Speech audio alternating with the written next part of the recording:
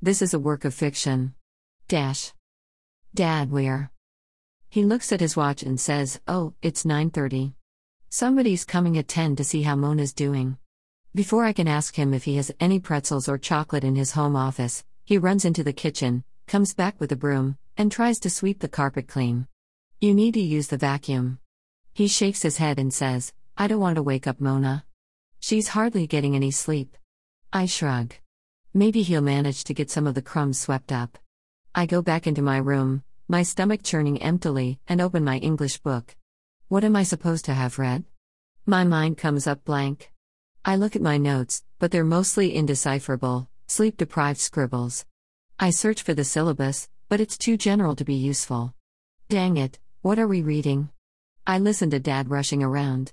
He only has half an hour, and I think it would take at least 5 hours to get our house even sort of clean. I feel bad that I haven't helped out lately, but I've been trying to concentrate on college and doing a mighty poor job of that too. At 10, my English class starts. Today, we're discussing Do Not Go Gentle into That Good Night. This is one of my favorite poems. I flip frantically through the huge anthology, but can't find it. Where the heck is it? I shrug and just listen. It makes no sense. Blinding sight? It's all too abstract for me, and I tune out and watch the clock. 15 minutes pass, and then 30. Didn't Dad say some boy was coming at 10? Oh well, I'm too tired for this. I put my laptop on my nightstand and lie on my bed. I close my eyes, essay topic. My eyes fly open. The doorbell rings. Mona starts to cry. "I'll get it." Dad yells over the noise. "What?" Mom says. She sounds as confused as she did last night. "What essay topic?" I look at my computer and nudge the volume up, but Mona's wailing tops the crappy little speaker. I'll have to email somebody and find out what the assignment is. It's probably about that poem. "The nurse is here," Dad says. "Oh right." Slowly, Mona's cries move from the bedroom into the living room. I think I hear the door open. "Hello," Mom says, "are you Victoria?" "Yes," a woman's voice says. "Is that Mona? How long has she been crying?" "I don't know." "Please, do come in. I'll have a quick look around while you feed her. You can't leave a baby crying for hours." "It was only when the doorbell rang," Dad says. Be that as it may, it can't go on.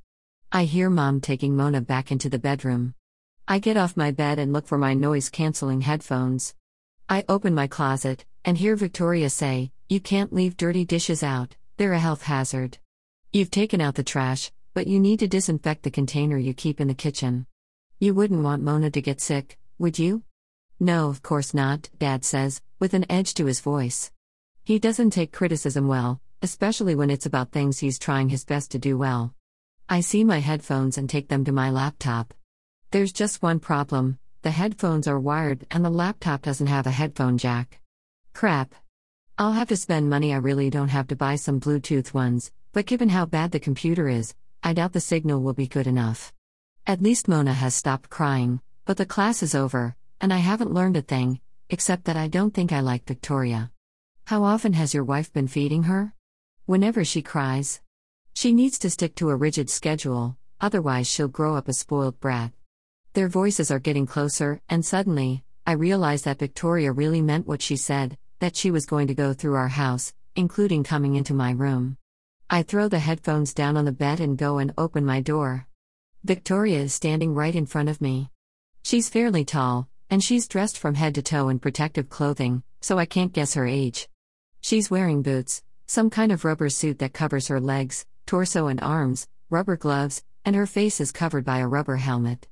Everything is black, except for her face, which has a bright red mouth painted on it, and yellow smiley faces where her eyes should be. It's creepy, and I hope it won't scare Mona. She must be able to see me staring at her, and she says, "You can't be too careful during this pandemic." I wear this not only for my own protection, but for the safety of the vulnerable people whom I serve. She makes a self-satisfied sound and says, "What's your name?" "Billy." I was not made aware that there was another adult living here. "He's our son," Dad says from behind Victoria. "Oh, I was led to believe that your wife was a new mother. She's never had a baby before. We adopted Billy when he was a little boy." "All right," come into the living room with me, and we'll add this information to the case, but in future, you must inform me of anything such as this. I hope she doesn't want me in the living room too, but Dad smiles distractedly at me and he and Victoria go down the hall. I close my door, relieved that she's out of my sight. Too bad my room isn't soundproof. I check my class schedule, hoping I don't have anything else today, but I do. It's calculus again. There's a note pinned to the online calendar saying that Professor Jansen needed to reschedule the class. Great, more calculus, and why didn't he even mention this at the end of class earlier? Well, maybe he did and I didn't notice. I look and definitely don't have anything else after that. Good. Maybe I'll go out and buy some food. Heck, maybe I'll spend a couple hours researching how to cook some of the stuff I saw in the freezer. The house has fallen quiet, and I turn the volume down so the noise won't bother anybody. I wonder how long Victoria will stay? I sure hope I won't have to see her again. At 11:29, I log in and the class starts. I try to pay attention, but I'm too tired and hungry, and now also wondering how Mona is doing. I really should look at her. I'll wait for Victoria to leave, and then I'll ask Dad to go ask Mom if she can bring Mona into the hall so I can see her. She's my sister, after all. At 11:39, Professor Jansen's face disappears from my screen, and the lights on my computer die.